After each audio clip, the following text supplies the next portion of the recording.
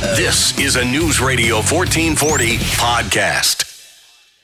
Well, good evening, everybody. Whoa, something weird happened with my voice there. Good evening, everybody. Thank you so much for being with us here on Tactics, where speech isn't violence, tolerance isn't love, and disagreement isn't hate. We appreciate you being on the program, however you are choosing to join us this evening. We are certainly glad that you've chosen to make us a part of your day. So without further ado, let's get right down to it. I know that normally on Tactics, something that we just typically do is that we start with some kind of local news story, but the thing is, this has been such a massive bombshell of a story, to be honest, I think it just wouldn't make sense to go anywhere else with this, because of course, you know, we do the show late on Thursday, we don't really have a show on Friday, and then you know that it was actually late Friday that Ruth Bader Ginsberg, one of the Supreme Court justices, passed away. And the thing is, I respect her intelligence. I respect her legal scholarship. It is clear from reading her opinions and her takes on things that even though we had wild disagreements, as any originalist or constitutionalist would have, with the way that she saw the law, she saw it as a living, breathing document and something that could be basically changed or rectified through judicial review. An originalist or a constitutionalist just doesn't see it that way. They don't see the role of a judge that way.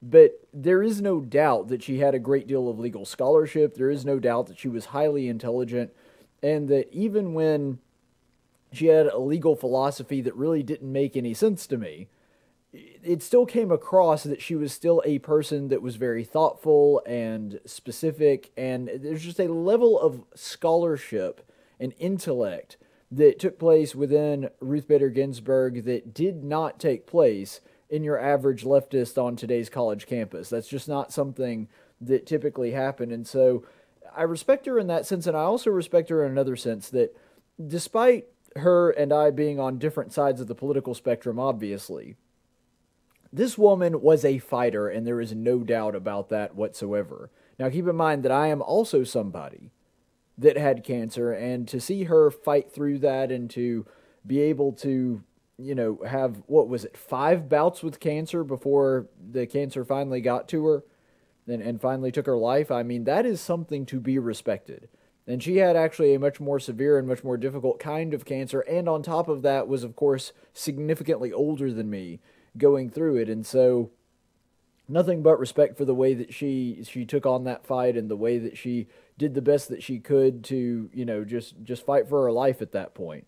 And even though, obviously, I am glad to not have Ruth Bader Ginsberg on the Supreme Court anymore, and I make no bones about that, I'm sad that this is the way that she was not on the court anymore. I'm sad that this was the way that she exited that career. I would have much preferred her to have retired and spent her last years around her friends and family, and I think that that's just a better way to live. In fact, we're going to get into this a little bit later, but there is a suggestion from her family that her dying wish was that Donald Trump not replace her, that the next president replace her.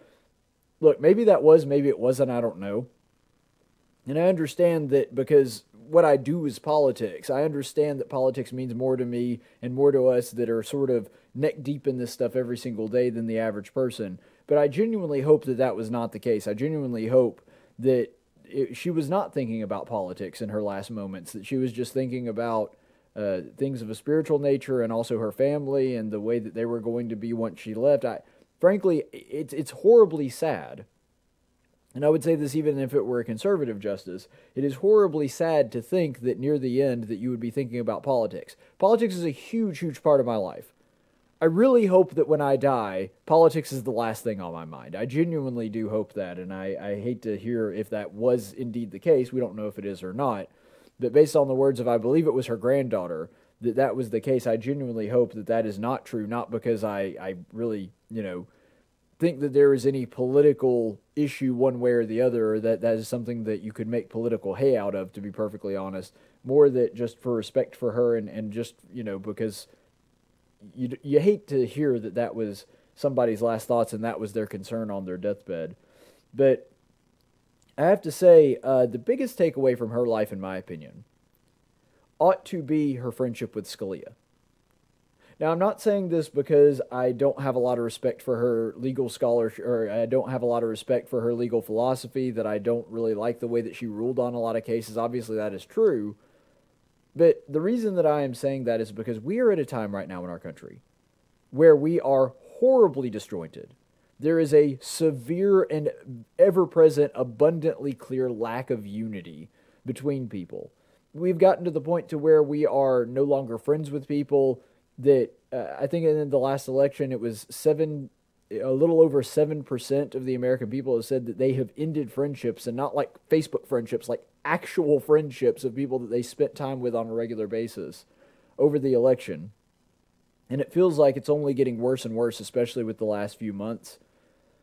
If there is anything that should be able to unite us over Ruth Bader Ginsburg's death, and unfortunately, just because of her political situation, her being a justice on the Supreme Court, I think it will do far more, and already has done far more, to divide us than unite us. If there were a way to unite America based on her death, it would be the appeal of her and Scalia. The fact that she and Scalia, arguably the most conservative justice, I would say Clarence Thomas is technically more conservative, but Justice Scalia was certainly more vocal in his legal philosophy. Either way, a very conservative justice. That's not even correct. A constitutional justice, somebody that saw the Constitution as the way that it was intended, is to be a law that preserves certain laws and certain principles to govern, and something that cannot be easily changed or interpreted, or if you're going to do so, it has to be done through legislation. And Ruth Bader Ginsburg, who saw the Constitution as the exact opposite, they were really good friends. They spent time together. They enjoyed one another's company. They were both huge opera buffs. And frankly, I don't get that at all. To me, there's nothing more boring than the opera. But I totally appreciate the fact that that was something that they liked, that they had in common, and that they found common ground in things that they could enjoy one another and enjoy one another's company and presence without having to have the politics gum that up. To me, that should be one of the biggest parts of the legacies of these two justices. That despite their political differences, that despite the fact that they did not see eye to eye on virtually anything in the realm of politics, or judicial theory for that matter, they were able to put all that aside. They were able to put all that aside and see each other as human beings that had value and were worth spending time with one another. The country needs a really, really hefty dose of that. And so I would like to make that appeal. But there's actually a secondary, I think a less important, but still an important one, a secondary appeal to unity that could come through this. And that actually comes from an incredibly unlikely source. And that source is President Donald Trump. Now, normally, President Trump is the most divisive human being on planet Earth. Even if you like him, even if you're a huge Donald Trump fan, you have to admit, the guy is not exactly Mr. Unity. He tends to divide people, and sometimes that's a good thing when it comes... I mean, it's not good that he divides people, but sometimes his take on things when he refuses to back down for the sake of unity or engage in nonsense for the sake of unity, which some people are willing to do, sometimes that's a good thing. More often than not, it isn't.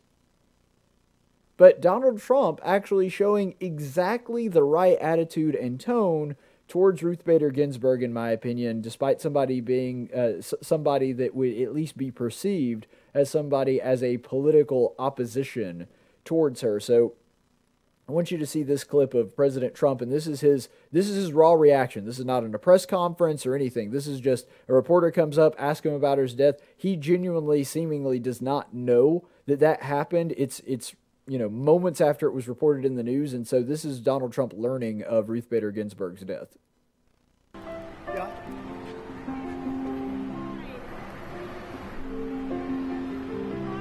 She just died? Wow. I didn't know that. You're telling me now for the first time. She led an amazing life. What else can you say? She was an amazing woman. Whether you agreed or not, she was an amazing woman who led an amazing life. I'm actually sad to hear that. I am sad to hear that. Thank you very much. Normally speaking, normally speaking, Donald Trump is not the guy you go to for unity. And usually, the worst version of that is off-the-cuff Trump. On script Trump, he can be a pretty unifying figure, and he's a talented public speaker. I mean, he's not nearly as smooth or eloquent as Barack Obama, but the guy knows how to work a room. He's a showman. He's been on TV forever. He understands all of that. And when that guy is on script, when you're watching, for example, his State of the Unions, and my gosh, I think the best speech of his presidency, his Independence Day speech this year from Mount Rushmore, just absolutely phenomenal, an electric speaker. However, when Trump goes off the cuff, when he's on Twitter while he's on the John at 4 a.m., stuff like that, I mean, that's bad Trump most of the time. Usually that's where Trump starts going off the walls or, just throwing crap out there to see what sticks, and that's usually the worst version of Trump. That reaction, 100% candid, had no idea that that was what was going on. He finds out from that reporter asking him the question, and somehow, despite the fact being off the cuff, strikes exactly the right tone and tenor and says, you know what, I didn't agree with her, whether you agree or disagree. She led an amazing life. She was an incredible person. She was inspiring in her ambition, that kind of thing. I'm paraphrasing there a little bit. But, strikes exactly the right tone. And I was frankly kind of expecting when I saw that there was a reaction video, the raw reaction of Trump, I was going to say, ooh, he's going to have to hedge something here, or there's going to be like one comment he makes that he probably should have stayed away from. No, I mean, I think that was exactly the right reaction. And the truth is, I think the reason for that is because that's how most normal, average people react to Ruth Bader Ginsburg's death. And I think the same thing would be true if it were Justice Clarence Thomas, or the way that it was with Scalia. There were a lot of people basically doing laps and celebrating when it came to Scalia. But those were the people on Twitter and in the media and the blogosphere and all of that stuff. The average American doesn't react that way. One thing that has been true of President Trump throughout all of this is that he's kind of like just a normal American. He's not really one of the political insiders, or at least he doesn't act or behave or react to things like somebody in there. That's why he doesn't tend to favor a lot of political norms. That's why he kind of thumbs his nose at a lot of traditions, that kind of thing, and he doesn't know a lot of things that people in the political sphere normally would be expected to know.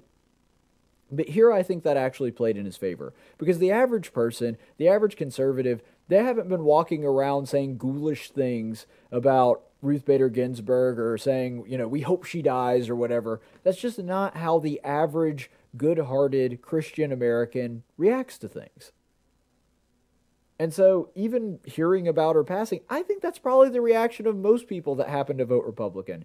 Yeah, I wish she wasn't a Supreme Court justice, but man, you've got to admire her career and her ambition. I think President Trump really absolutely nailed that. Very, very classy response to it. It struck the perfect tone. Now, granted, he was somewhat helped by the coincidence that you have Elton John's Tiny Dancer playing in the background. That probably helped him out a little bit. I mean, that helps with that clip. I know he didn't plan that, but, that probably adds a little bit to what was going on there where he's there on the tarmac.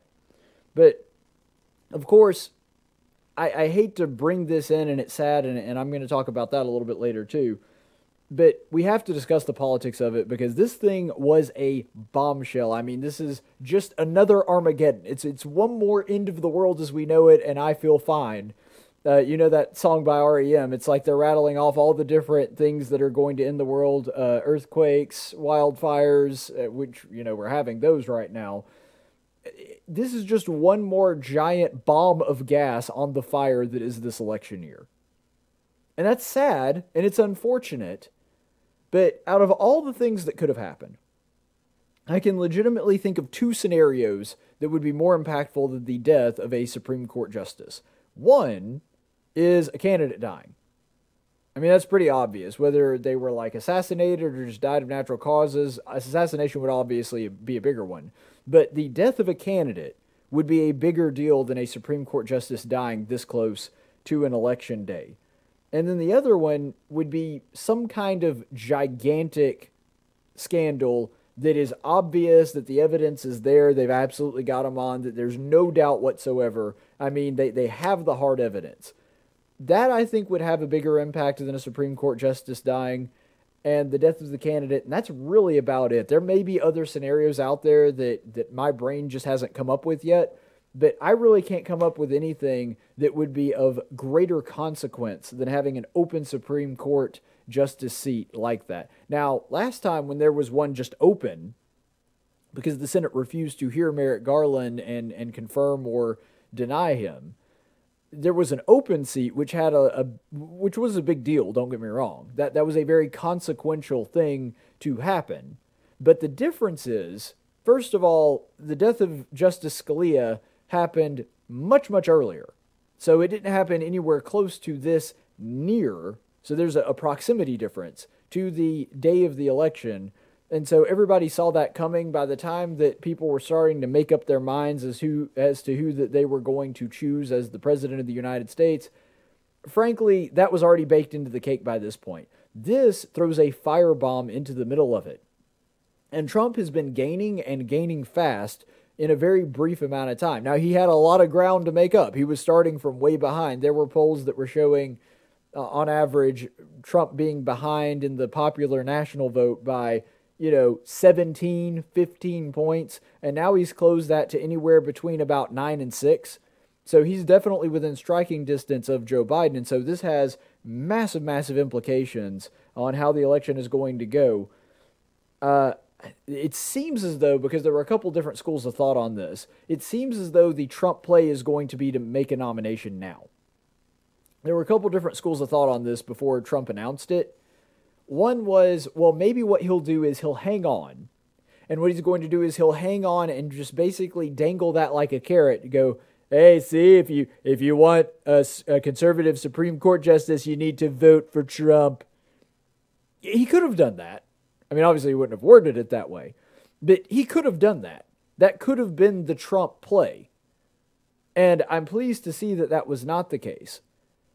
Because he could have... And since in the last election, one of his big points in the campaign, you'll remember that he said to a lot of conservatives and people that were on the fence that didn't really like President Trump that basically, you know what, you're going to vote for me and you're going to like it. You know why? Because of the Supreme Court. You have to vote for me. You don't have a choice. That's a little bit of a paraphrase, but it's not much of an exaggeration. That's almost an exact quote from President Trump. He said, even if you don't like Trump, that you're going to have to vote for me because of the Supreme Court. And so it would not have surprised me to see President Trump dangle that carrot in front, which the reason for that is that would be the most self-serving way for President Trump to energize his base. I mean, it runs the risk of ticking them off, maybe, but I don't know. I think that I really was somewhat leaning towards thinking that President Trump was going to try to play it that way. The fact that he hasn't is a breath of fresh air, and it also shows something that I was not expecting out of President Trump, which is this is one of the very rare occasions where Trump is willing to seemingly put the greater good ahead of his own self-interest. Because, to be honest, Trump's just not a legal scholar. He's not somebody that dives really deep into these things. And so I don't think from an ideological standpoint that President Trump is somebody that cares deeply about stare decisis or any other kind of Supreme Court decision and how it's going to be affected for a long time. The guy's not a social conservative, so he has much less of a dog in that fight. And so I think that this is something that is not naturally a issue that Trump cares about a lot. I mean, there are certain things that Trump cares a lot about. Regulation, taxes, trade wars, that kind of thing. That's something that Trump really does have somewhat of a grasp on the issue, and really it seemingly has an active, not ideology, that's a little bit too strong, but he's got opinions on those kinds of things. With the judicial stuff, he tends to kind of lead that to people that are more qualified than him to make that decision, which, I mean, I guess is smart on his part. But I really kind of figured that because of that, this was something he was going to leave up in the air, but he has announced that that is seemingly going to be the way that he goes, that he's going to announce somebody as soon as tomorrow. And so we'll see how that goes. We'll see who he nominates. But that seems to show that he is putting the interest of the conservative cause above his own interest, which is very, very rare even for a normal politician, especially somebody like President Trump. And so that is, genuinely something that kind of surprised me, but good on him. The Biden play, I think, is going to be a lot trickier. Now, obviously, Biden's decision is less impactful in a tangible way, but Biden has to react to what President Trump does. And that's trickier for a number of reasons. First of all, liberals tend to not vote for the Supreme Court as much. This has just been something that has been shown for decades and decades of research when they poll Democrats and ask them, okay, what's the most important thing that you're looking for in a president or in an elected official? When president, of course, is the bigger one because the Senate, of course, confirms Supreme Court justices, but the president is the one that nominates them. And so that tends to be bigger when you're talking about electing a president. What's one of those qualities that you're looking for in a candidate? But on the list of priorities, consistently the Supreme Court is very, very high on when Republicans are surveyed with that question. It tends to not be nearly as high and kind of low, to be perfectly honest. When it comes to Democrats, it's always in the bottom half, and it's usually pretty low even for the bottom half. And so liberals just don't tend to vote for Supreme Court justices. That's not a key issue for them like it is for Republicans. And so Biden's got a little bit of a sticky wicket when it comes to that one, that he's going to have to figure out how he's going to go on that. Granted, it won't impact him nearly as much as it would Trump because it's less important to his voter base. But nonetheless, he has a difficult time on that one because here's the big issue.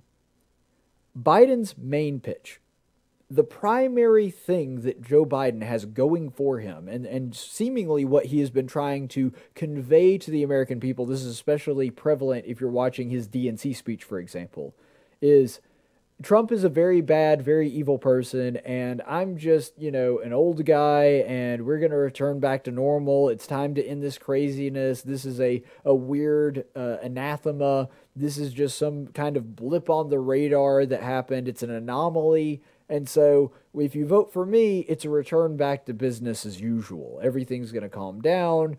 Everything will go back to normal. You're not going to have American cities burning, that kind of thing. Almost every part of Joe Biden's pitch is a pitch to return to normalcy. Now, Joe Biden has left this messaging behind many times, sometimes I think accidentally, sometimes because I think the people in Joe Biden's own camp can't decide what they really want. I think that there are advisors to him that are pulling him in two different directions, and Joe Biden is basically just an empty shell at this point, and so he'll just go... He's just trying to follow his advisors, and he has different advisors telling him different things. And so on the one hand, you'll have people telling him, no, you don't want to alienate your base. You don't want to speak out against Black Lives Matter. You don't want to speak out against Antifa or the cities burning. And then you also have people, well, no, you're going to have to do that. It's starting to hurt us in the polls, so on and so forth. And so Joe Biden is having to walk that. But now he's got people in his base saying things like that they're going to pack the courts. They're going to pack the courts, and if we don't get Justice Ginsberg replaced by the next president, if they don't hold off on that, then we're going to expand the Supreme Court to 13 so that we can basically get a court that gives us the green light to do whatever we want. Or we're going to abolish the Electoral College, all these other things. And usually it's not or, usually it's and. So we're going to pack the courts, we're going to expand the Electoral College, we're going to make several different states. We're going to split up California into 3 states and then also add Guam and Puerto Rico so that we can have more Democrat senators, that kind of thing. They're basically threatening to burn the whole thing down and start over. And now Joe Biden's having to walk this weird line between, I might be open to it, I might not, and is it pudding time yet? That's basically Joe Biden's thought process on this. He doesn't know where to go because on the one side, he risks his base that is very, very angry about this, abandoning him because he doesn't seem sufficiently angry about it and sufficiently willing to punish the Republicans for not doing what they want. But then on the other side, he knows that all his appeal coming from the moderates, from those suburban housewives living in Iowa and Missouri and and Kansas and all those middle of America states, he knows that his appeal will vanish like that. If he's saying, yeah, let's go in, let's burn this whole thing down. The reason that he is the candidate now is largely in part to him being the only guy that whenever they would suggest something absolutely crazy, Joe Biden would go like, well, that's not constitutional. Who stopped? I mean, that was Joe Biden's appeal, right? When everybody else was saying, yeah, we'll take your AR-15s, we'll take your guns, we're going to show up with armed police officers and take them right away from you, we're going to enact gun control, and we're going to do that on day one of the presidency through executive order, and Joe Biden's like, there is a Second Amendment mustard. And that's how Joe Biden reacted to those things. And that's why people were like, okay, well, he's basically a walking corpse, but at least he doesn't want to completely overturn everything we've been used to in this country for the past 200 years. And so Joe Biden now is having to very gingerly and cautiously walk that line. So let's talk about the overall impact beyond just the election itself, the overall impact on our politics. First of all, Trump's first two appointments barely shifted the power of the court at all. Now, I know that a lot of conservatives are upset with Neil Gorsuch over trying to write transgenderism retroactively into Title IX. And believe me, I'm in that camp too. I couldn't believe that somebody who refers to himself as an originalist decided, you know what, we can just redefine the terms in the law to mean whatever the heck we want it to mean at the time, despite the fact that nobody writing the law at the time thought that that's what it meant. Yeah, I mean, that's absolutely ridiculous on a number of levels. I get that, and I was pretty disappointed in that too, and I think that that's part of the reason that I was even a touch skeptical of Gorsuch. He seemed like a Scalia 2.0, which is why I was mostly in favor of him. But there were a couple decisions that gave me pause. Still was a big supporter of him. But even if this guy was 100% just the reincarnation of Justice Antonin Scalia, it wouldn't have changed the court makeup. Why? Because he replaced Justice Antonin Scalia. You know, if it's kind of like in Power Rangers when they would have a Power Ranger leave the team or die. Well, yeah, I mean, it changes the team in the sense that it's a different person under the helmet, but once they put the helmet on, it's basically the same person. Like, they have all the same powers, they have all the same abilities, they're going to do all the same things, and usually their character is typecast to where they're basically the same character too. And I know I'm using a really juvenile explanation there, but that's really kind of what it is that if you had somebody that is just like Justice Scalia, which Gorsuch is similar to him in a lot of ways, even though he would have never made that decision when it comes to the transgender question, that didn't really change the court all that much. And the same thing is true based on what we've seen so far of Justice Kavanaugh. It looks as though Justice Kavanaugh is slightly more conservative than Justice Kennedy, but in a lot of ways, he's been Kennedy 2.0. I think you could even make the case that he's slightly to the right of Justice Roberts. So that did shift the court a little, but not a ton. He's definitely not a Samuel Alito replacing Justice Kennedy. That's not what happened. And so because of that, Trump's nominations so far, they've had an impact. And it's certainly better that Trump was making them as opposed to Hillary Clinton. But they haven't really shaken up the court. This is completely different. This is Justice Ruth Bader Ginsberg. Some people would argue the most liberal judge on the court. I would argue the second, because Sotomayor is definitely worse, in my opinion. But you have the second, at the very least, the second most liberal justice on the court now being replaced by a Republican president. That's huge. That could change the makeup of the court for generations. Now, is that going to be something that overturns the biggest issue for the court, Roe versus Wade? Honestly, probably not. I think that looking at the court right now, you have a very reliable vote to overturn Roe v. Wade and Justice Clarence Thomas and probably Samuel Alito. I don't think Roberts is going to do it. I just don't, especially based on some recent abortion cases. I don't think that you're going to see Justice Kavanaugh overturn Roe v. Wade. I think that he might try to softball and allow more restrictions for it. But overturning it, I doubt that. The guy's too much of a... he's entrenched in stare decisis and following court precedent. I just don't see him overturning Roe v. Wade. So even if whoever Trump nominates is staunchly pro-life, I think that you're still going to lack the 5 votes that you need. I think the best that you could hope for is that Gorsuch and Samuel Alito and Thomas all go pro-life. That would bring, if the new person is also a vote in favor of overturning Roe, that brings you up to 4. You need 5. And so is it a incredibly consequential decision on a lot of other issues, and to a degree the issue of abortion, just not to that extent? Yeah, probably. It's going to be a pretty big deal to have Ruth Bader Ginsburg's vote replaced with somebody that might be somewhat originalist or constitutionalist. That's going to be a very big deal on a lot of cases. It's probably not going to overturn Roe v. Wade, much to my chagrin and, disappointment. I would love for it to overturn Roe v. Wade. I just don't see it happening. Maybe I'm wrong, but we will have to wait and see. But there is a difference in Republican justices and Democrat justices.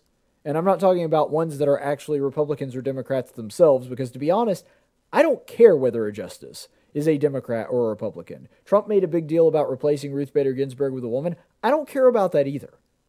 I care about one thing. Are they going to show fidelity to the Constitution? Are they going to adapt an originalist viewpoint on the Constitution and do the best that they can to interpret the law as it was intended when written by the founders?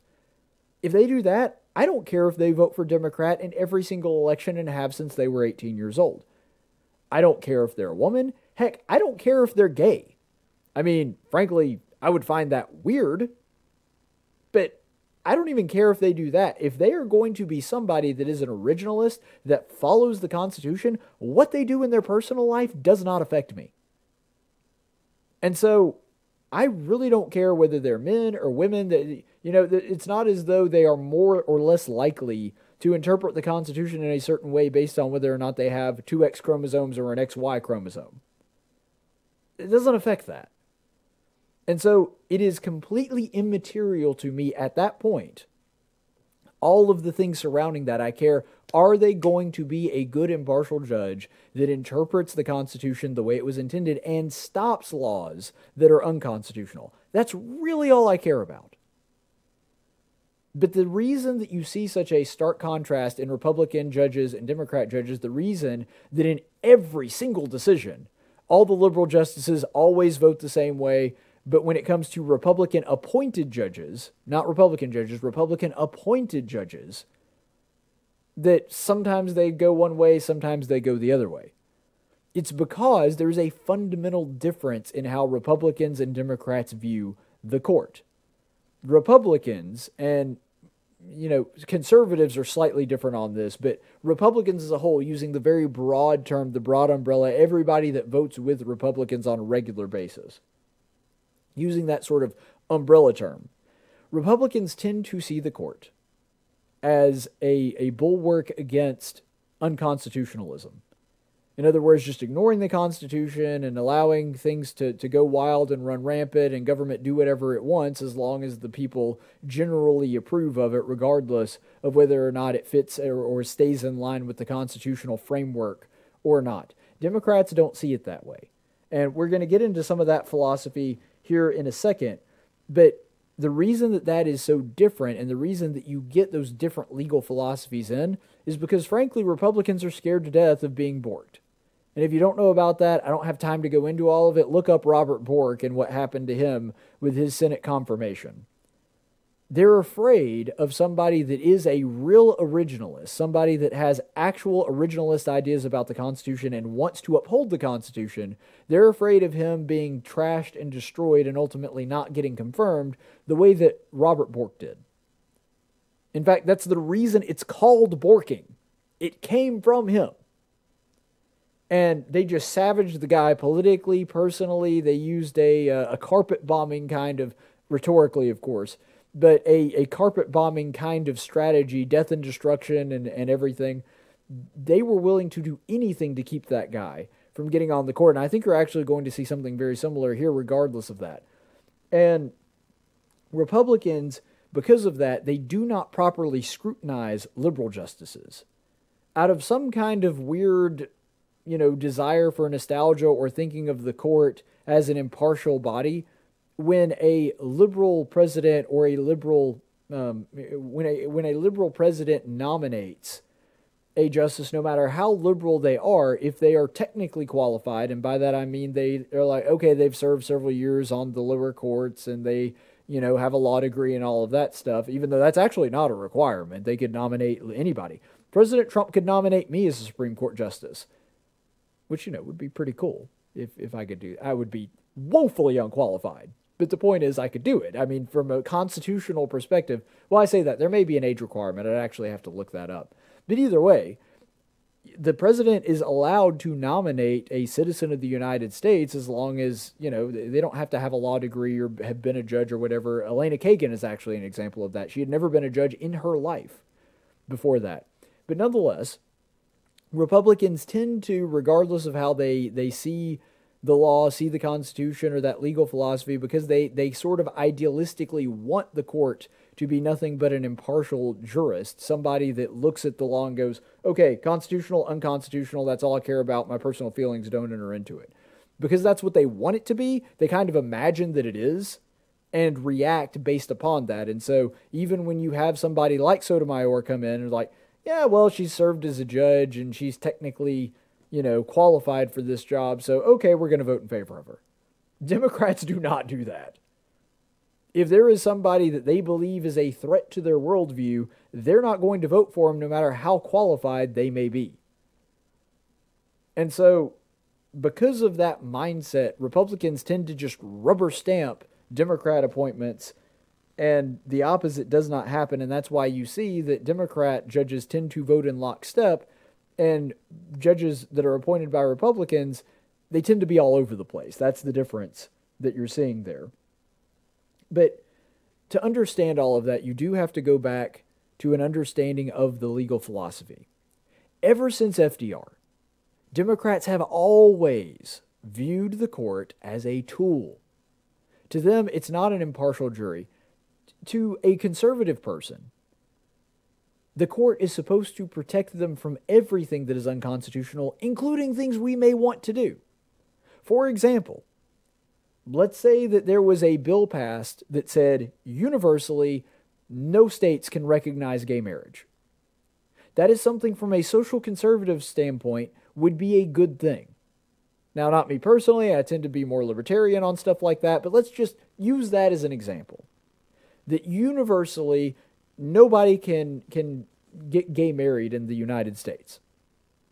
Well, if that law came before an actual originalist on the Constitution, what they would have to do is look at it and go, yeah, you can't do that. That's a state issue. We have a 10th Amendment, guys. So, no, that law is unconstitutional. And that's what a justice should do. Abiding by the rules set in place by the Constitution should occasionally do things that even conservatives don't like.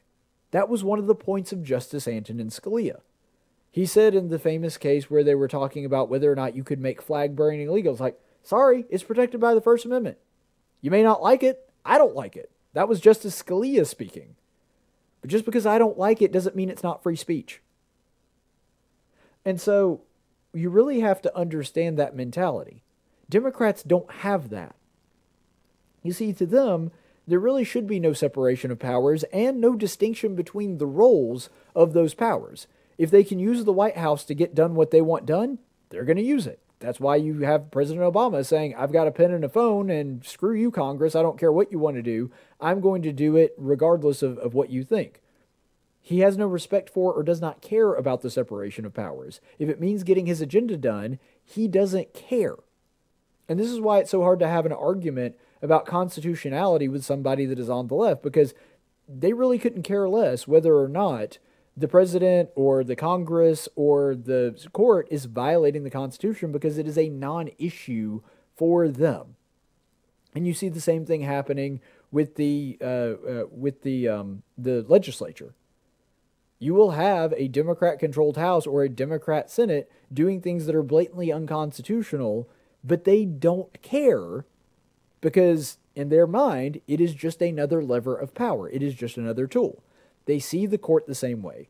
Essentially what liberals want in a court, whether it's the Supreme Court or a federal court, a district appeals court, whatever, they want the court to greenlight all of their policy proposals, all of the policies that they want to put in place. And then they also want to, if they can't get them put in place by the legislature or by the executive, they want them to go ahead and do those things that they would like to do but couldn't get done the right way. That's why you have people on the left celebrating, for example, the Obergefell case, where they basically said, no, you can't, the states just can't stop anybody from getting married, even if they are gay. And that had, ridiculous levels of unforeseen side effects and circumstances that arose that were incredibly problematic from a legal perspective all around the country. Didn't matter to them. And it didn't matter that it was an unconstitutional decision or that it was a wrong decision to make by the Supreme Court. The only thing that they cared about is, okay, people can get married now when it's the law of the land. That was a non-issue for them.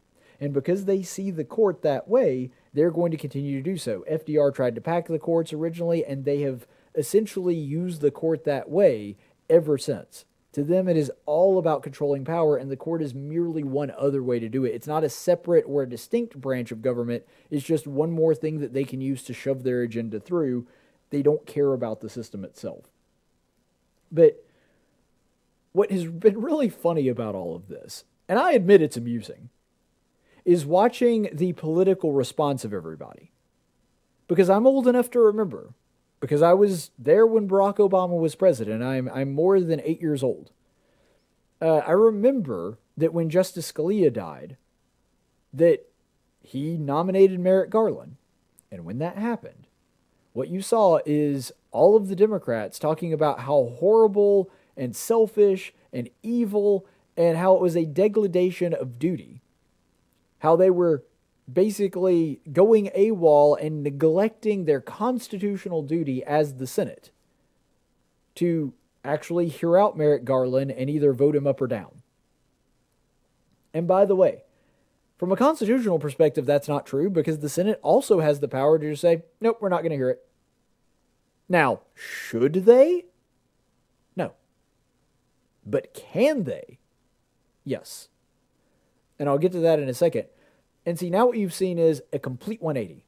Now, all of the Republicans are ready to shove this thing through as fast as humanly possible and get it done before President Trump has to face an election, which, by the way, there is a certain rationale in that, especially when you have one side that are threatening to hold it up and to not concede and to not abide by whoever actually winds up winning the election, when you have Democrat states now implementing voting by mail a couple of months before Election Day, to where there's going to be all kinds of infrastructure problems and issues actually counting the votes within those states. So you're going to have massive issues on that level. We need a court that cannot be split. We need an odd number, but 9, of course, is what we're talking about right now. We need an odd number of justices to be able to decide this. It's important that we have a full court in order to be able to decide this thing. And that makes sense. But here's the thing. Even if that were not the case, the president and the Congress, the Senate specifically, they have the right to go ahead and do this. Is it hilarious that they all switch sides? Yeah, it's pretty darn funny. It's pretty darn funny that you have the Republicans making exactly the same argument that the Democrats were making a few years ago, and you have the Democrats doing the exact opposite now. But, I mean, yeah, it's pretty darn funny. So, just to give you sort of an idea about this is a clip put together by the Washington Free Beacon of all the different Democrats and what they were saying when it came to Merrick Garland and whether or not the Senate should confirm him in an election year. There is no Biden rule. It's frankly ridiculous. There is no Biden rule. It doesn't exist. In a presidential election year, we always take care of the nomination. And then, of course, the Senate has a job to do.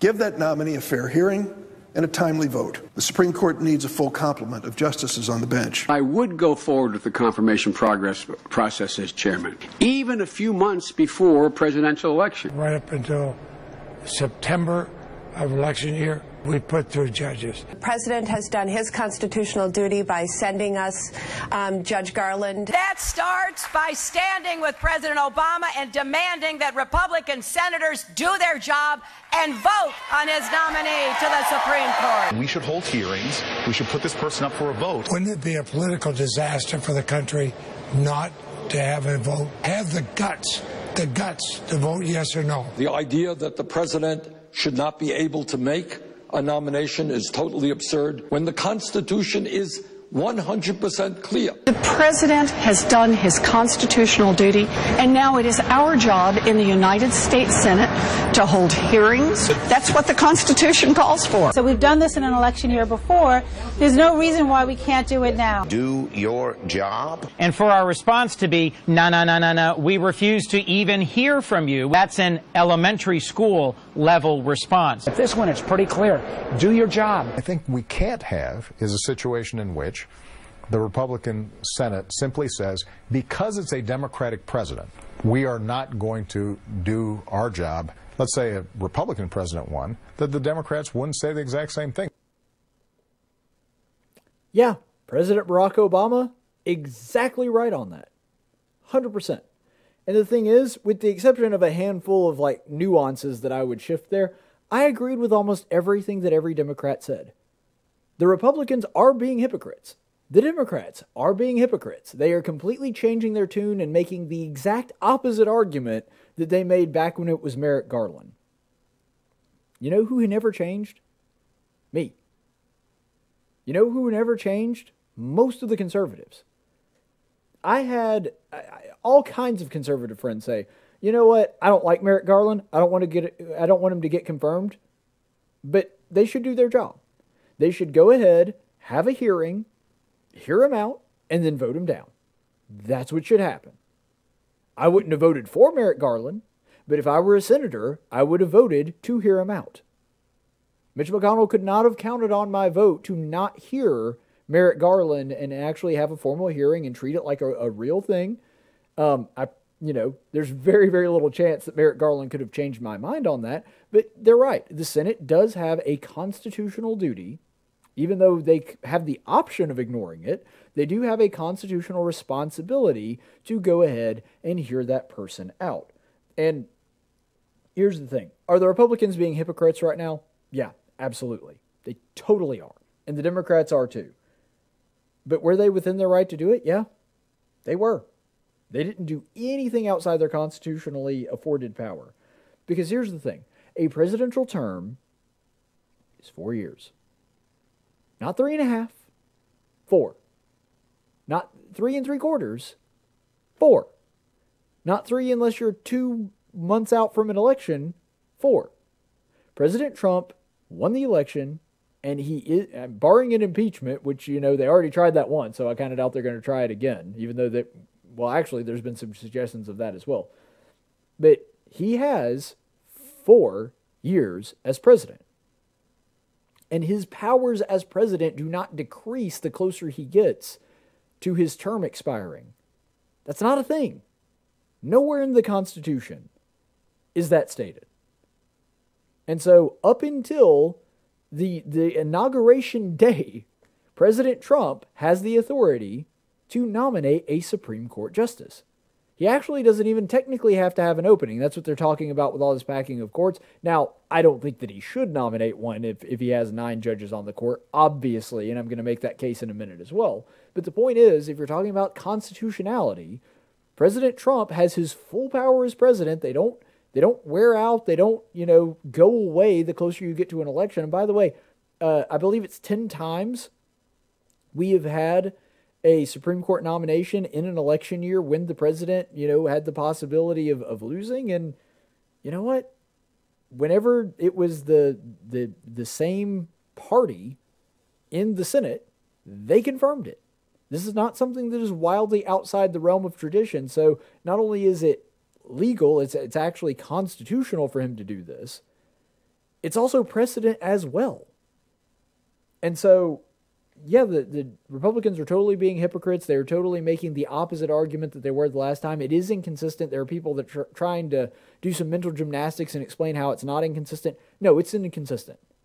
Lindsey Graham is doing a complete 180 on that.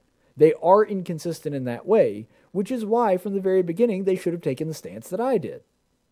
Either gone ahead, heard him out, and then voted him down, or, and they could have done this as well, just admit that they were playing politics. I would have more respect for Cocaine Mitch and Lindsey Graham and all the other ones that were there if they just said, yeah, you know what? We don't like Merrick Garland, and we're just not going to hear him because we don't like him and we don't think that he'll make a good judge. I mean, it's petty, and it may not look good, but at least it's more honest. At least they're not playing this game of, well, in an election year, we think that we should leave this up to the American people. We should let them decide. That's bullcrap. President Barack Obama was president for 4 years, too. After he won his second term, he had 4 years to make nominations to the Supreme Court. And so there is rampant hypocrisy on both sides. But it would have been smarter for the Republicans to just go ahead and admit either that they were playing politics early or just actually heard Garland out and had an up or down vote on him. But here's the way that this math is going to play out. They have to get 50 senators to approve of even hearing him out. And already Suzanne Collins and Lisa Murkowski, who were basically just Democrats that happen to wear a lot of red. I mean, that's really all it is. They're Democrat senators that occasionally vote with the Republicans on meaningless issues to keep up appearances. They're both pro-abortion. They're on all the issues that actually matter, they're Democrats. They'll occasionally just, pay lip service to being Republicans, and that's about it. They never met a spending bill they didn't like. They've never been in favor of decreasing taxes. When it comes to Obamacare, they're all for it. They voted not to repeal it, so on and so forth. They're just Democrats that happen to wear red a lot. That's all they are. But I do have to point out here that this would be a little bit more secure if the people of Alabama hadn't royally screwed up in picking Roy Moore as our candidate.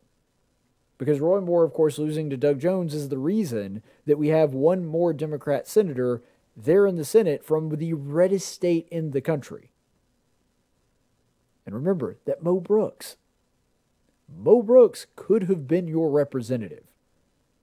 But of course they rejected him in the primary because a bunch of idiotic, low-information voters that worship at the feet of every single thing Donald Trump does go, well, the TV told me Mo Brooks doesn't like it. But, that's how it happened. Buy out a bunch of ads and tell people that Mo Brooks hates Donald Trump, and then somehow you wind up with Roy Moore as your candidate, and then he loses to Doug Jones, the only Republican in the state of Alabama that could have lost to a Democrat in a statewide election, but there you go. Anyway, that's in the past.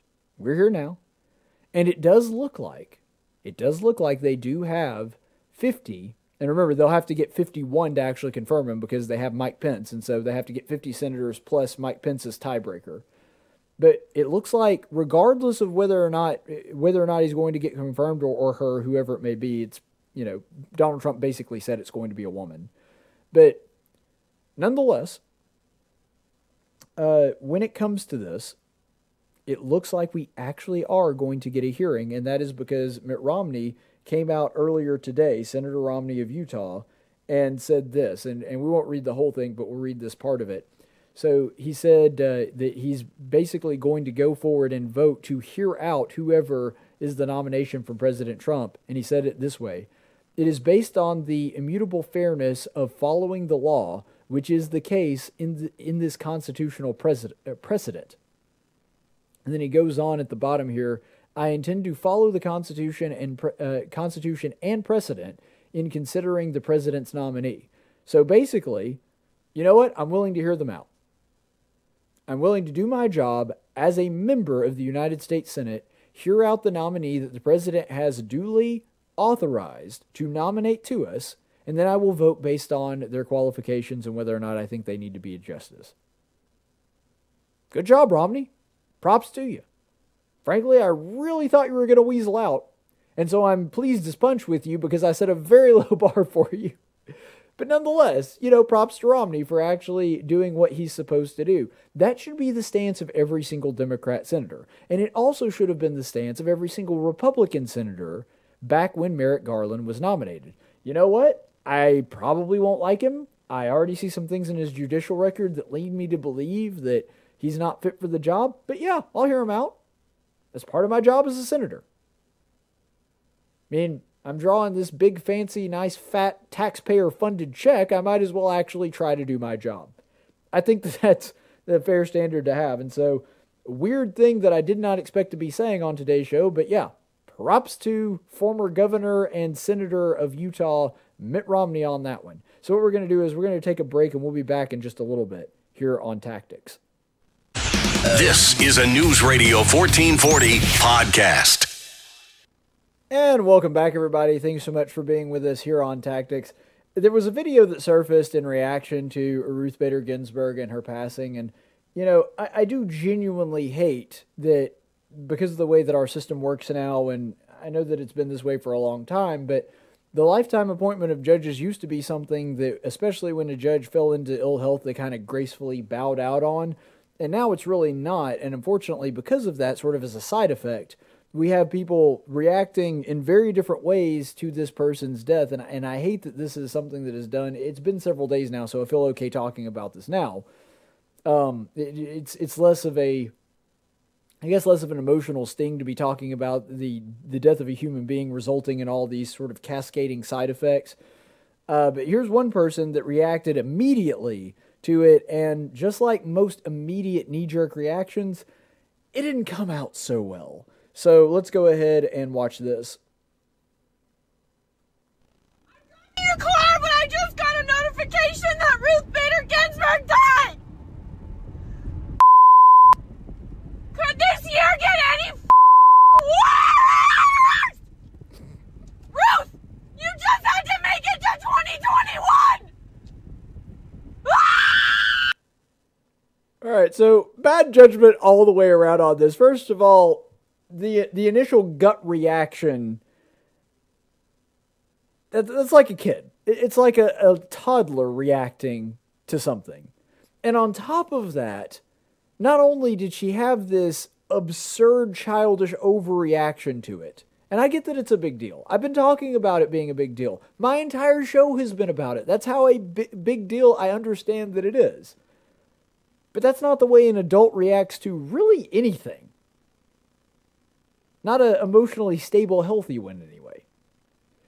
And yet she has this reaction, but not only has the reaction, but then goes and films the reaction. And then not only films the reaction, then makes a conscious decision to, oh yeah, that looks good.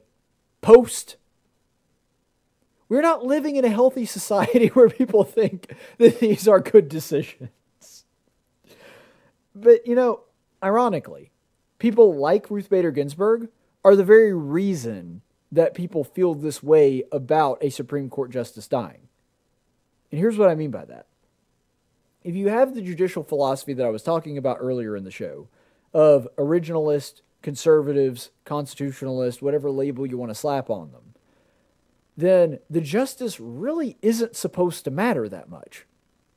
Because if you have somebody with an originalist ideology, who is sitting in the seat shouldn't matter very much, because all they're doing is they're looking at the law and they're looking at the Constitution and going, something doesn't match, so that law is gone now because the Constitution says something else. Or the opposite.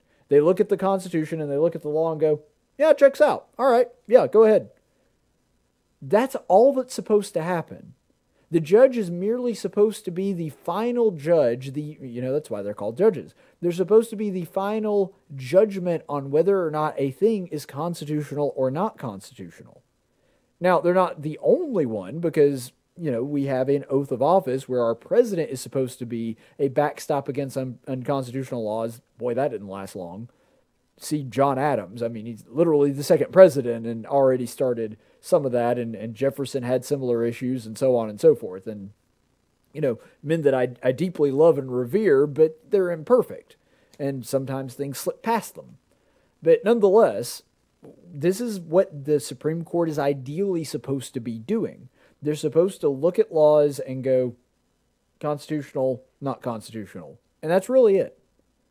And so in that system, ideally, the judge should make virtually no difference As long as they are intelligent enough and competent enough and knowledgeable enough about the law, who's sitting in that seat shouldn't make any difference at all. But somebody like Ruth Bader Ginsburg, who believes that the Constitution is a living, breathing document that is constantly changing and shifting and evolving to fit the times, you can see how a jurist makes a really, really big difference in that system. Because if you get somebody that believes it should breathe and live and evolve in a different direction, well, then all of a sudden, the job of a judge is completely different. Then all of a sudden, the personal ideology of the person doing the interpreting is really, really important. And so the irony in all of this is that the legal philosophy championed by Ruth Bader Ginsburg is the reason that people feel like they are literally losing their mind and going bat-crap crazy and posting psychotic toddlerist rants on social media platforms in reaction to a jurist no longer being on the bench. If you're living in a conservative's world, if you're living in an idealistic system put up by them, the jurist really doesn't make a difference. The Constitution and the laws do, but the jurist doesn't. In a liberal mindset, where the Supreme Court is merely a tool to push forward their agenda, well, the jurist makes a huge difference. Because somebody that interprets the law however they want to, they can interpret it in a conservative way or a liberal way. A jurist that's just a jurist is just interpreting it the Constitution's way and doesn't care about the liberal and conservativeness of a law. And so it is ironic in that sense. But here's the thing.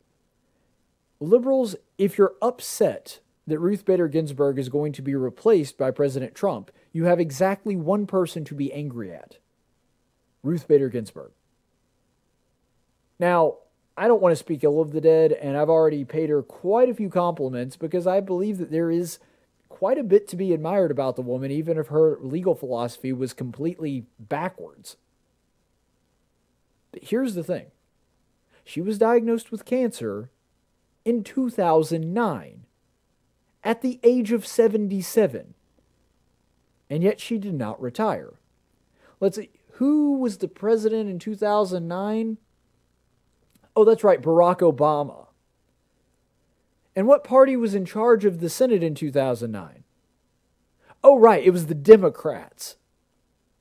So if there was ever an opportune time for her to retire, it would have been her first cancer diagnosis back when she was 77 years old. Remember that the average life expectancy for a female in this country is 78. And so you're 77, you're only a year under the average life expectancy, and on top of that you have one of the deadliest forms of cancer, and yet she still decided to stay on the court? Yeah, that's on Ruth Bader Ginsburg.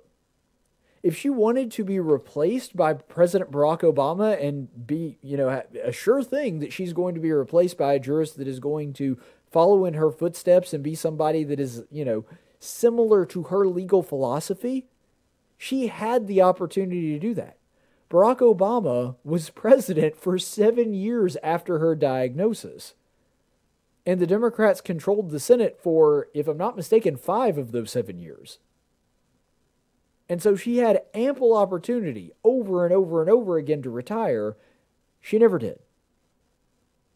And so, I don't want to make this into a whole big thing, but if you're mad that Ruth Bader Ginsburg is going to be replaced by Trump, Ruth Bader Ginsburg is the person that you should be mad at because she decided not to step down for 7 years after getting cancer and being over the age of life expectancy in this country. So, that's really where you should be directing your directing your malice, sorry. I don't think that you should direct it that way, and I've explained why already, but I'm saying if you're going to be mad at somebody, that's the person that you should be. And by the way, this is not a left or right thing. Frankly, I'm very surprised that Justice Thomas did not resign in the first term of Trump. I really am. I wholeheartedly expected him to step down once Barack Obama was no longer in office because Justice Thomas is getting on up there too. He's already over the age that most men die in this country. And I love Justice Thomas. He's by far my favorite justice. It's not even close. There's not even a close second at this point. But nonetheless, it would kind of have been a smart thing for him to have stepped down in this term, because otherwise there's a pretty good chance he would have been replaced by a person, or at least has the possibility of being replaced by Joe Biden or whoever the Democrats elect in, possibly the next election. I don't know. I mean, that's possible. 2024, the Democrats come out. But either way, regardless of who wins, it would have been the sure thing for him to go ahead and step down this term so that President Trump could appoint a replacement for him, and he didn't do that. Kind of surprises me. I'm not showing a double standard here. I think that Justice Thomas probably should have resigned. As much as I would hate to see him leave the court, he's not going to live forever. But really, their ideas about governance, and by them I mean the left, their ideas about governance are the reason that people feel completely beholden to, and that their emotions are riding on whether or not this person is in the Supreme Court or not. Because to them, who is in office makes this absolutely everything. Who is in office, who wins elections. You see, because they don't hold to this idea that we should just be following the law of the land, follow the Constitution, we should only do the things that it prescribes to us, and so whoever is making policy doesn't make that big a difference in the average everyday life of somebody if we were living in a true republic that our founders intended, with a very small, limited government. If you believe in a really big government that has a lot of influence on the life of everyday citizens, well, then who's in office or who happens to sit on the Supreme Court makes a really, really big difference. For example, if you were living in Caleb Colquitt's world, then your healthcare system would be completely independent of, there would be virtually no interaction other than a handful of absolutely necessary regulation, and even then, not at the federal level. If you were living in my world, that would be completely disconnected from who was in office. In their world, they think that that should be the only thing that matters when it comes to your health care. Who gets elected? They should be running everything when it comes to that system. And so, people having these nervous breakdowns and then posting them on social media, that would not be a thing. People would not feel that emotionally invested in it if we were living in a world with small, limited government. Who is in office really shouldn't make that big a difference in your life. And that's the way that it ought to go, and that's the way our founders intended, that the average everyday citizen, their life would not be greatly impacted by who was in office. But it all does boil down to a difference Republicans and Democrats see in the court. I've already explained this a little bit, so I'll go through it pretty quickly. Ultimately, to a conservative, the Supreme Court is nothing more than a firewall. It is something that prevents bad things from getting through. That's all the Supreme Court is supposed to do. And you know what? Just like your computer's firewall, sometimes it even stops good things. Sometimes it even stops things that you want it to do, but it's doing that because it's saying, hey, there's a virus in here. There's something in here that you don't want. There's something in here that violates the Constitution. Therefore, we're going to hold off on it. Sometimes it may not even be a morally bad thing, or maybe even something that you want. Doesn't matter. It's our job to say whether it's constitutional or not constitutional. The Democrats simply do not see it that way. It is merely another tool in the tool belt. You see, to them, the branches of government are kind of like if you're trying to build a house. They see the different branches and the different people in the government as merely tools to further that end goal. They don't have different roles. It's all just moving in one direction. It's all so that we can get here. And, maybe it can be, maybe this time we're going to use the hammer to do it. Maybe this time we're going to use the screwdriver. But ultimately, the only thing that matters is that our agenda gets through. It's just a world of difference in the way that we see the role of the court. You see, to a actual conservative, they think that we need to check even on ourselves. We need something that needs to stop us, because according to the conservative worldview, human beings are flawed people. We are flawed individuals, and sometimes what we want may still not be the right thing. Sometimes what we want may trample on the rights of an individual. And because of that, we need a group of people that are there and willing to say, sorry, I don't really care whether you want to do this or not. I don't really care what your political agenda is. I don't give a crap how many people in America approve it. I don't care if this policy has a 99% approval rating. Doesn't matter, it's unconstitutional. You want to change it? Amend the Constitution. That's what a judge's job is. And, frankly, for a Democrat, when they see it as being limitless, and the role of the federal government is whatever we want it to be, and the role of the Congress and the President and the Supreme Court are whatever we want it to be, and the only thing that matters is what we want, well, then you can trample over the rights of the individual. Then the rights of the individual simply do not matter. They have a seething disdain, fundamentally. They have a seething disdain for the rights of individuals because it acts as a speed bump, as an obstacle to getting what they want. And anything that acts as an obstacle to getting what they want must then be bad. It's a very childish way to look at the world. You see, to a 2-year-old, they want a cookie. They don't care whether it's going to spoil their dinner. They don't care whether it's good for them or not. They don't care that it might keep them up all night. That doesn't matter to them. All they know is they want the cookie. Ergo, anything keeping them from getting the cookie is bad. In their mind, that's about as deep as moral thought goes. If I want it and can't have it, it must be bad. Anything keeping me from having that must be a bad thing. That's why they are willing to say to their parent who loves them and takes care of them, looks after them, and is the one that bought the cookie in the first place. That's why they're willing to say to them that I hate you or whatever else that they say in the moment, because to them, once you become an obstacle to the thing that they want right then, not thinking into the future, you become the bad guy. And Democrats act exactly the same way. Anything that keeps government from being morphed into whatever they envision for it, you are the bad person when that happens.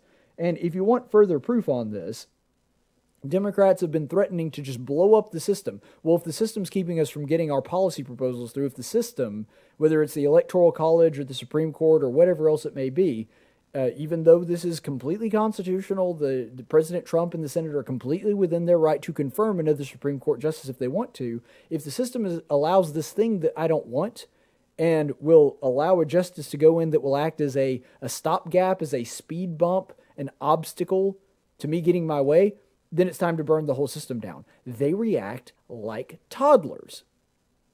And somebody that you could really see this example sort of shine forth on and puts this into perspective, this is Don Lemon the other night on CNN, basically articulating this in not so many words.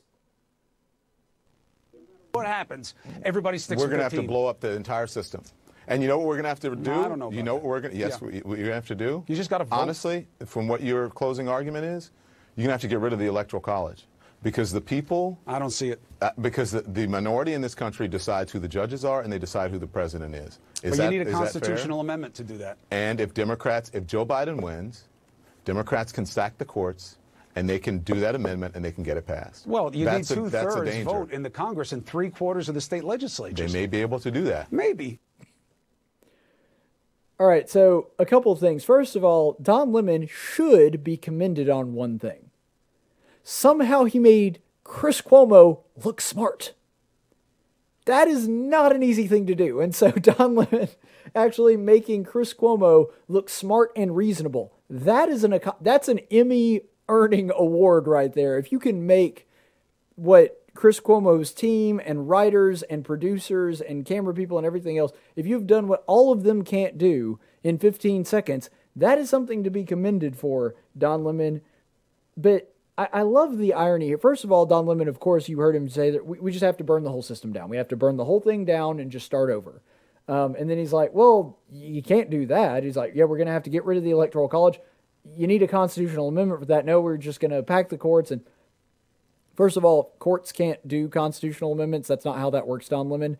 It was hard for me to tell whether he was saying we will pack the courts, therefore we can just get rid of the Electoral College or something else. It was hard to discern the way that he was speaking there. But even if that's not what he meant, even if he doesn't have a woeful misunderstanding of how civics work, even if he was meaning that we will pack the courts and in addition to that, we will get a constitutional amendment to undo the Electoral College, Chris Cuomo actually I understand basic civics. I understand that it'll take a 2/3 vote from the Senate and 3/4 of the states to ratify it. And Don Lemon's just yeah, we can get that. That's fine. So one of two things is happening there. Either Don Lemon is saying, we'll pack the courts, therefore we can get it done without all of that, or he is saying that we'll be able to get the votes on that. If you think that you're going to get Alabama and Mississippi and Tennessee and even more moderate states, more purple states like Ohio and Iowa to actually ratify getting rid of the Electoral College, you're outside of your mind, dude.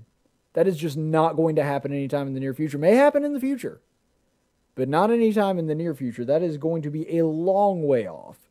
If that actually does wind up taking place, the state legislatures would have to agree to it, and I just do not see that happening. And the irony in all of that, I think the biggest chunk of irony in that whole clip is Don Lemon saying, well, the problem with the Electoral College, and we did a whole special on the Electoral College on Thursday, so go back and look at that if you want to watch. I mean, I go through all of it, go super in depth on some of the worst arguments here. But real briefly, one of Don Lemon's dumbest arguments, and the dumbest thing that he says in there is well, the minority is the one picking the president. Yeah, that's exactly what's happening, Don Lemon. Because it's not supposed to be majority rule over everything. Our system was built with a respect for individual rights. And so the people have rights. The people can vote. But you know who else has rights? The states also have rights. And I find it hilarious that you, a gay black guy, wants to say, you know what, whatever the majority says, we should go with that. Yet for a long, long time in this country, a majority of people would say, yeah, we should be able to enslave anybody with that color skin. Or, yeah, we should be able to just kill anybody that has sex with another guy. For a long time in this country, there were people that believed that, and that was a majority opinion. And you're saying, yeah, whatever the majority wants, that's what we should do. Screw the minority. They shouldn't be the ones deciding these things. No, the rights of minorities matter. It's literally the foundation for our entire system. But Don Lemon doesn't care about the system. That's why he wants to burn it all down. Anything that acts as an obstacle to what I want right now must be done away with. That's how Don Lemon, and unfortunately an awful lot of leftists in this country, think. Props to Chris Cuomo, which is another thing. So far I've praised several Democrat elected officials and Chris Cuomo. This has been a weird show for me. But anyway, and I've complimented Ruth Bader Ginsberg as well. So it's been kind of a weird show for me. But kind of along the same vein, you don't have to go to national news media. You can go right here in the state of Alabama for this same kind of burn it all down mentality. So here's Josh Moon tweeting earlier, this should be the Dem plan. Let the GOP push through Supreme Court pick and take the beating they deserve. Then kill the filibuster, expand the court to 15, grant D.C. and PR, referring there to the District of Columbia and then Puerto Rico statehood, restore the VRA, kill union-busting laws, implement a public option, and grant amnesty to all the kids, the end. Okay, so here's the funny thing, Josh Moon is not alone in this. I have seen countless tweets the past few days saying exactly this. I've seen actual elected officials saying that we need to pack the courts if they wind up going ahead and actually picking a Supreme Court justice like this. So here's the problem. Everything that Josh Moon just listed, they've already said they want to do. They have already threatened to this. Which kind of makes the threat lose its teeth, doesn't it? Like, if you're already in the process of doing the thing that you are threatening to do, it doesn't make a whole lot of sense to threaten that thing. They've already shot the hostage at this point. The hostage is already dead on the ground, bleeding out. The hostage is gone. And now the people that were taking hostages are saying, and if you don't do what we want, we'll kill the hostage. Well, you already did that, man. Democrats have been calling for literally everything in Josh Moon's little liberal wish list. They've been calling for that for, 4 or 5 years now? I know with several of those issues, I've seen people calling for it since before Trump was elected. You can't threaten us with things you were already planning on doing and articulated that you were planning on doing before this happened. Like, do we really believe that if Trump decided to play nice and give basically a clone of Ruth Bader Ginsburg the nomination, that the Democrats would go, you know what, we really don't need amnesty for illegal immigrants, and we don't need statehood for Puerto Rico and the Virgin Islands and D.C. and Guam and all that, and you know what, we don't need all these other things that we've been talking about for years. We don't need to split California into 3 states or any of that stuff. We're good. You know what? You gave us what we wanted and we're fine. No, nobody believes that. And so when you basically have created political arson as your mantra, when political terrorism and threats like this and threatening to burn the whole system down have become commonplace on your side of the aisle, the threats don't work anymore when some new factor comes along. You're like, well, if you don't do this and you don't play by our rules, then we're going to do this. It's like, yeah, but dude, you were threatening to do that before that was even an option. Like, why would I believe that you're going to walk that back now if I give you what you want? That's why there's no reason to play ball with this side. Not at this point.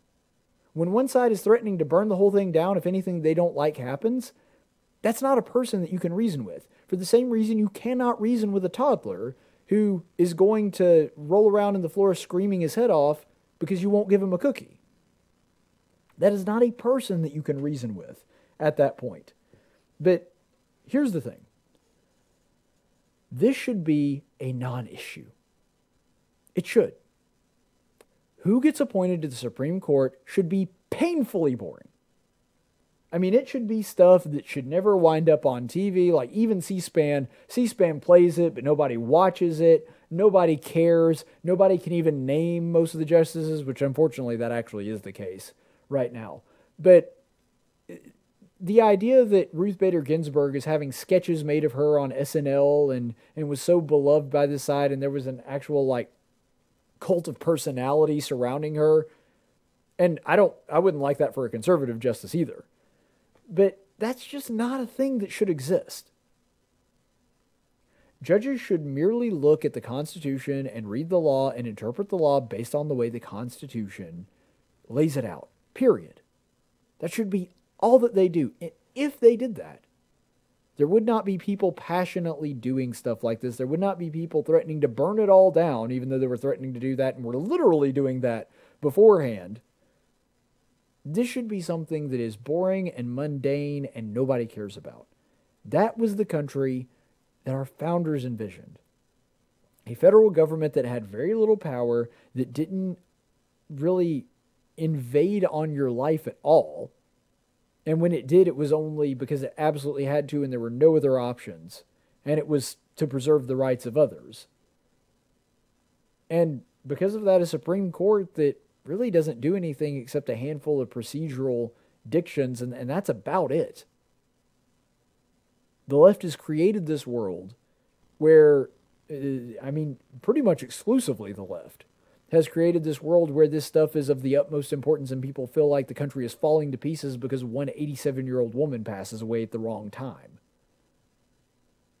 And unfortunately, because they made that world, now they have to live with the consequences of that as well. What's sad is so do the rest of us, too.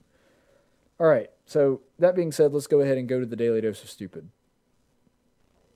No, you messed it up. You're stupid. The Daily Dose of Stupid, because it's the main story of the day, it's going to be centered around RBG2. But since it is the Daily Dose of Stupid, we had to go with the other 3-letter acronym person, AOC. We got to go with AOC on this one. I mean, it's just too darn perfect. AOC's reaction to this has been fantastic. And I'm using that in the comical sense. But let's go ahead and watch AOC's first reaction to everything that is going on here.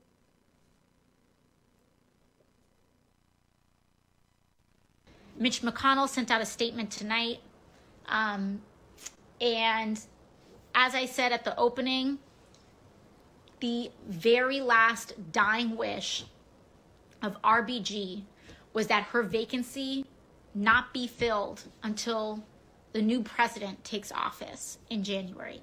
That was her dying wish. Tonight, Mitch McConnell publicly, the night of her passing, he couldn't wait 24 hours, issued a statement saying that he was going to give Trump a vote in violation of her dying wish. People can say how appalling, people could say this is horrible, etc. But we know who this man is. We know who this man is. This is a man who does not care about a dying woman's final wish. Clearly. He clearly doesn't care about a dying woman's dying wish. Nor should he. So, while we were watching all that, I was just going through my pocket constitution here, and I'm trying really, really hard to find the death wish clause, but having a little trouble. I'm starting to think it may not even be in there at all. The idea that we're supposed to adhere to the dying wish of a justice because it was their dying wish is just stupid. Frankly, I mean, there's nothing in the Constitution that suggests that what you're supposed to do is adhere to the dying wish of a justice. If I had known that we're supposed to just do whatever the dying wish of a Supreme Court justice is, then, man, we could have, I'm going to put in a call to Justice Thomas and Justice Alito and say, hey, when you guys die, could you just make your dying wish that we go back to the Constitution and limited powers and a federal government that only does what the Constitution says? Because apparently we're just supposed to do whatever the dying wish of a Supreme Court justice is regardless. And then whenever AOC does the opposite of what she's doing now, when that happens and doesn't give a flying crap about what Justice Thomas wanted in his dying wish, I can go, see, AOC's just, she's the kind of woman that just clearly doesn't care about a dying man's wish. Well, she's not supposed to. She's a congresswoman. I mean, she can express sympathy for it, sure. But the idea that somehow you're beholden as a government to do whatever the dying wish of somebody who passes away like that is, first of all, that's rooted in a horribly bad idea that these seats somehow belong to these justices. This is not Justice Ruth Bader Ginsburg's seat on the court. It's just a seat on the court. And by the way, I said exactly the same thing when Justice Scalia passed away. I mean, don't get me wrong. I really wanted somebody like Justice Scalia to replace him. But that's not a requirement. It's not Justice Scalia's seat. It's just a seat. These seats do not belong to these people. They're not royalty. I mean, we're not living in medieval England. Their dying wish doesn't matter. And so, you know, I understand that may have been what she wanted, but just because that's what she wanted doesn't mean that anybody has to abide by it. But here's the thing. Does anybody believe that AOC would have given two thoughts? I mean, granted, 2 seconds is about the maximum amount of time that she can spend thinking about a single thing. But let's just pretend that it wasn't. Let's pretend that she could think for 10 consecutive seconds. Does anybody believe that she would spend 2 or even 5 seconds thinking about, well, that's what Justice Thomas wanted. He said that he'd rather be replaced by somebody that was conservative like him, so maybe we should think about nominating a conservative person. No, nobody believes that. Nobody's dumb enough to buy into that. AOC, if it were the other way around, if it were the dying wish of Justice Thomas or Justice Alito or Justice Gorsuch, that they be replaced by somebody like them or be replaced by a Republican president, the Democrats would not care. They would have immediately gone for it if of course, AOC's a member of the House, but if she were in the Senate, she would have voted to confirm somebody that was the exact opposite of them and not lost a second of sleep over it. Nor should she. She would not be beholden to that person's wish either. There is, however, a very, very tiny sliver of morally correct thinking in this thing. I know it was a surprise to me too, but there is a tiny, tiny sliver of correct thinking in this clip. And that is when she goes, the night that she passed away. The night. You know, when she does that whole shtick. frankly, I hate the fact that our political system is set up in such a way and that these justices are clinging to life and staying in offices long after they probably should have resigned and left them. It really drives me up a wall, and I hate it that now we're at the point to where people are having to make political or going political about this right afterward. There's a reason that I have my 48-hour rule. And it doesn't just apply to tragedies like mass shootings or terrorist attacks. I didn't say anything about this for 48 hours. Now, granted, that was real easy for me because I didn't have a show until 48 hours afterward. But as a general rule, I think that it's best to wait at least 48 hours afterward until you start talking about the politics of a tragedy. And so AOC is at least somewhat right on that. But again, nobody believes for a second that they would have waited. AOC would not have even waited an entire minute to tweet out that we need to replace Justice Thomas, like with someone that's going to do all the stuff that we want, that's going to be all in favor of the LGBTQ AI 5, 10, 3, 4. We need somebody that's going to protect reproductive rights. That would have happened less than 60 seconds after she found out that Justice Clarence Thomas had passed away, if that were the case. And so spare me the fake outrage that you were so upset that we found out 24 hours later that Mitch McConnell was not going to honor. Now, I wish that nobody had talked politics for at least 48 hours after she died, but let's not pretend as though the Democrats wouldn't have done exactly the same thing if the shoe were on the other foot. Now, there was one other clip from AOC in relation to all this when she's doing a press conference with Chuck Schumer. This is another thing that's hilarious to me. All the time when I start poking fun at AOC, usually from people on the left, they go, well, she doesn't represent all of us. She's not really a mainstream Democrat. Well, then maybe Nancy Pelosi and Chuck Schumer and other mainstream Democrats shouldn't be doing press conferences with her. This is where that took place. And I want you to watch AOC and listen to what she's saying, of course. But I also want you to watch Chuck Schumer and watch him just nod along with everything that she's saying. Congresswoman, you mentioned being open to all ideas to buy time. Would you be in support of potentially reviewing talks of an impeachment hearing, either against the Attorney General or the President? Well, I think I believe that certainly there has been an enormous amount of law breaking in the Trump administration. I believe that Attorney General Barr is unfit for office, and that he has pursued potentially law-breaking behavior. That being said, these are procedures that are and decisions that are largely up to House Democratic leadership. But I believe that also we must consider again all of the tools available to our disposal, and that all of these options should be entertained and on the table. So there you have it. AOC saying, yeah, when it comes to impeachment, we should be considering everything. Like all the options should be on the table and stuff.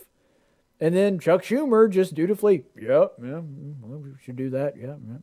Well, I mean, first of all, if there was ever any doubt in your mind after the last impeachment proceedings of the gravity of impeachment or it being a big deal, that should be completely gone now. Like, frankly, it should have been gone even after the last time that they tried that. But if there was any lingering doubt that impeachment is purely a political process that the Democrats will just use because they don't like the president, whether or not he's actually done anything wrong, that should be gone now. They're literally saying, even if we just have to use it as a stalling tactic, even if we know that it's not going to actually go through or there's nothing to base it off of, we're just going to go ahead and push it through as quickly as possible, just if nothing else to use it as a procedural trick. Basically, it's no more or less important than the filibuster at this point, according to them. If they're willing to use it this way, if they're willing to do so, even if they don't have an actual idea in place as to what they're going to be impeached for, because you heard what AOC said there. Basically, well, there's certain things that we could kind of drum up and sort of cobble together to make a case for impeachment because we need it right now. In other words, first we have the conviction, the sentence, and then we're going to go looking for crimes. Completely backwards from the way that it's supposed to be. Now, since we're talking about constitutionality, they have the right to do that. They have the right to impeach a president just because they don't like his face. His very, very orange face. They have the right to do that if they want to. They have the right to do it specifically as a procedural hump, a procedural obstacle. There's nothing in the Constitution that prevents that. However, when Nancy Pelosi is making this big deal about signing it, and we all have to be very, very somber, which is hilarious because she's saying that while she can barely contain her Botox smile. I mean, she's just holding back as hard as she can, trying not to just reveal the fact that she is grinning with her dentures as hard as she possibly can. We have to be very somber about it. Despite all of that, they at least tried to put up the facade of it being a very serious, very important historic thing, that they were impeaching somebody and pretending like he actually did something worthy of impeachment. It wasn't just a political move. Now they're just saying, yeah, well, we might cobble up an excuse later, but we really just need to impeach him because we want to impeach him to stop this Supreme Court decision or the Supreme Court nomination from going through. Now, I guess, just based on this, that impeachment is merely a parliamentary tool. However, the funniest part of this is not all of that. The funniest part of this is that it wouldn't even work as a stalling tactic. And so what's hilarious here is it seems as though AOC doesn't realize that the same Senate that handles impeachments, because of course the impeachment articles would be drawn up by the House and then sent to the Senate to be voted on, that's the same Senate that would have to confirm the justice. So gumming up the works wouldn't really work here. I mean, literally all that the Senate would have to do is either ignore it and sit on it for a little while, or they could take it and just vote it up or down in like 10 minutes. Wouldn't be that hard. And so they could try to use it as a parliamentary trick to try to slow everything down, but I don't think it would actually make a difference. Does she really think that the Senate that has to confirm the justice in the first place would be willing to hear out what is obviously a sham impeachment that is done just as a procedural hiccup to try to slow down the process, especially when she's admitting to it on national TV?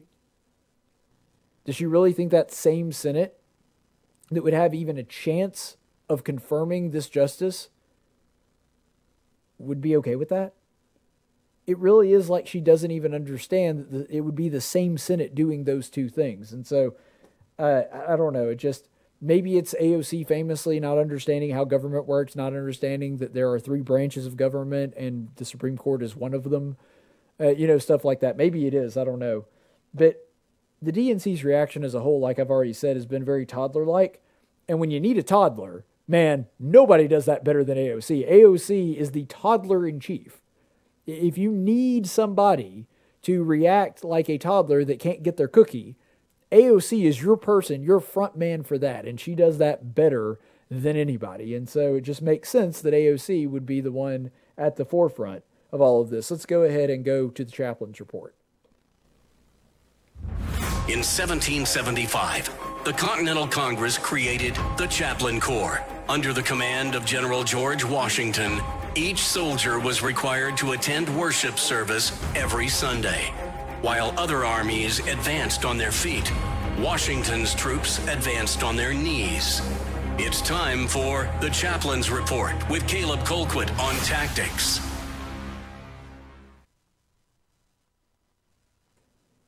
All right, Chaplain's Report today does come from the book of 1 Samuel, and we finally come to it. The confrontation between David and Goliath is about to take place. We've already seen in the previous Chaplain's Report that David is getting ready to go down and face Goliath. Saul offers him his armor, and David's like, I can't really use these. I don't know how to use a sword. The armor doesn't fit. I can barely walk. I'm just going to go into battle the way that I always have. I'm just going to carry my slingshot, and God's going to protect me. And so that's basically been the whole thing. So now we see an exchange happen. David actually goes before Goliath, and they have a little exchange. Now, to be fair, because I want to be honest even about my heroes, David's trash talk needs a little work, because they have an exchange between the two of them where Goliath threatens to do a whole bunch of things to David. Is like, well, I will take your body and I will feed it to the birds of the air and so forth. And David's like, oh yeah, well, Yeah, same to you. I'm going to give your body to the fowls of the air. So, David's a kid at this point. Trash talk needs a little work. But the speech that he gives afterward more than makes up for it. I think one of the best speeches, one of the best lines of dialogue in the entire scripture is contained within our reading today. And so we'll go ahead and jump right into it. It comes from 1 Samuel chapter 17, verses 45 through 47, where he says, "Then David said to the Philistine, 'You come to me with a sword and a spear and a javelin, but I come to you in the name of the Lord of hosts, the God of the armies of Israel, who you have taunted. This day the Lord will deliver you up to my hands, and I will strike you down and remove your head from you. And I will give the dead bodies of the army of the Philistines this day to the birds of the sky and the wild beasts of the earth, that all the earth may know that there is a God in Israel, and that all of this assembly may know that the Lord does not deliver by sword or by spear, for the battle is the Lord's, and he will give you into our hands.'" So, the fact that he just kind of copies Goliath's threats to him and that, laying that part kind of aside, the rest of the speech, that just gets you. And it's because David's faith in God is so absolute that he can say stuff like that. David says it because he actually believes it. And there's a couple things that I want you to notice about his speech there when he's conveying what is about to happen to Goliath. First of all, he has absolute confidence in God. Absolute. He is not in any way unsure or apprehensive about whether or not God is going to lead him to victory. Now, there are times where David does. There are times where David is not necessarily so sure of that. And maybe part of that comes with the fact that he's so young here. Maybe part of that comes with the fact that this is clearly a case of a person taunting God and taunting his people. And David knows, because he knows God and knows his nature, that God is not going to put up with that. Therefore, he will bring this person to justice somehow. And because of that, and because he happens to be here, he believes that he is going to be the instrument God uses to do that. And of course, he is right. And so, because of that, he boldly declares God's intention and is correct in doing so. He tells Goliath exactly what's going to happen. This is the equivalent to Babe Ruth pointing out a spot in the outfield where this home run is about to go. David knows what is about to transpire.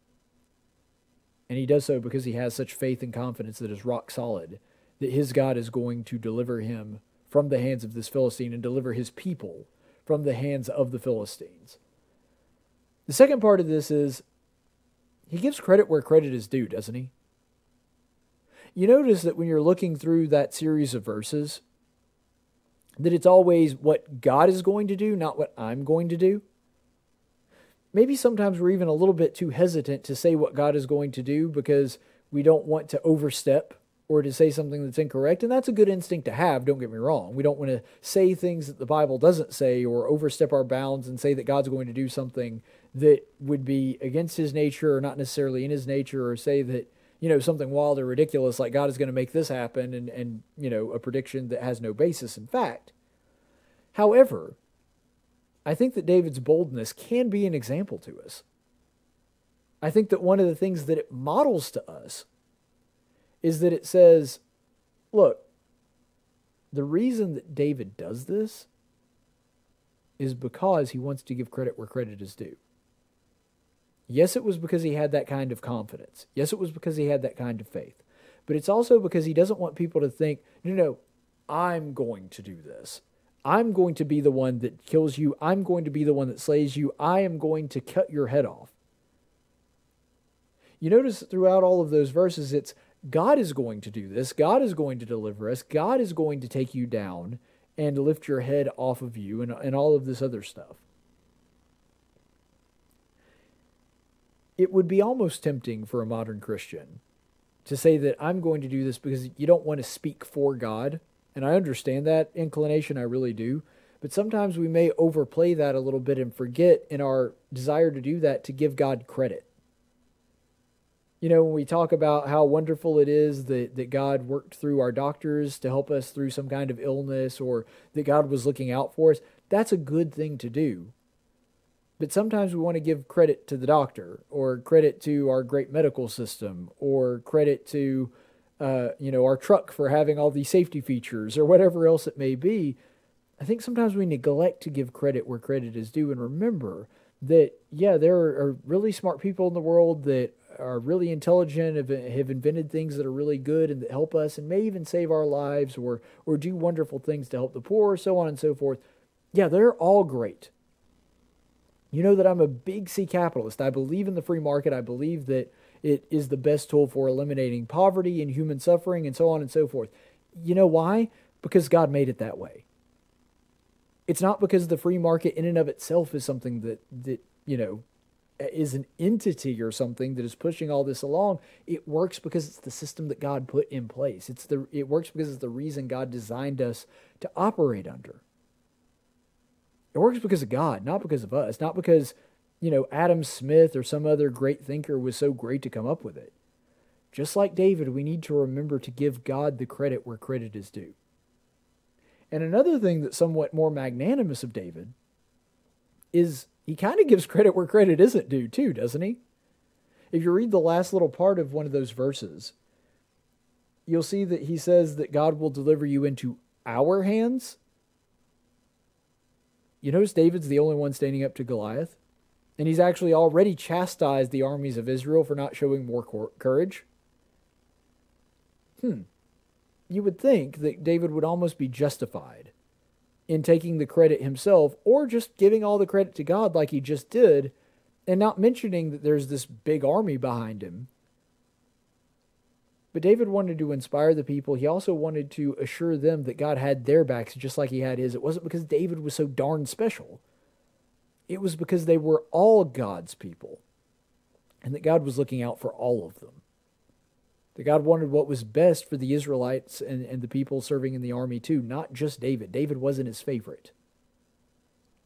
He gave credit to them and said that you're going to be delivered into our hands collectively, because he understood that God was working through the rest of them as well, even if he happened to be, giving a little extra attention to David at this one particular time to accomplish this task. But finally, and I think this is the most impactful part of the entire speech there at the end of verse 46, he says, the reason this is all going to happen is so that you will know, that the earth may know, that there is a God in Israel. One of the great things about leaders is that they're visionary. Vision is important to them. They see beyond the immediate future. They're looking beyond what is right in front of their face. That's what makes them leaders. One of the things, not the only thing, but one of the things. David had that. Because David's not just looking at the impact that this battle is going to have with these people that are assembled right now. He's certainly thinking about that. He's certainly wanting his courage to inspire other people. We already went through the verse where he says, let no man's heart fail him because of this, I will go and fight him. So he's thinking about the men of Israel and the Philistines as well. But ultimately he knows that this story is going to reach farther. That it's going to go farther than just what happens here and now today. That what is about to take place, we're still talking about it thousands of years after it takes place. We're talking about it today in America, in a completely different place, in a completely different culture, in a completely different time. And we're doing so because David understood, with this story, everyone will know from here on out that there is a God in Israel this day. That God is there, that he is present, that he loves us, that he is taking care of us. Because it's the only way that, 14, 15-year-old boy is going to take down a 9-foot giant with a sword and a spear. Because like we've already said, David rejected a sword. He rejected armor. That's not what he put his faith in. He put his faith in God. And this is the ultimate culmination of that. He put his faith in God and decided that he was just going to take in his trusty slingshot, no armor, and that was going to be it. Because Goliath put his faith in his armor and his spear and his sword. That's what David's being critical of him here. He says, but I put my trust in God. And after today, the rest of the world is going to too. David's faith is inspiring people that he never met thousands of years after he's died. That's the kind of courage that we need to emulate. If we put our faith in God and not these worldly things, then we can have the kind of faith that inspires people for generations as well. Stay the course, friends. Tactics with Caleb Colquitt. Only on News Radio 1440 and NewsRadio1440.com.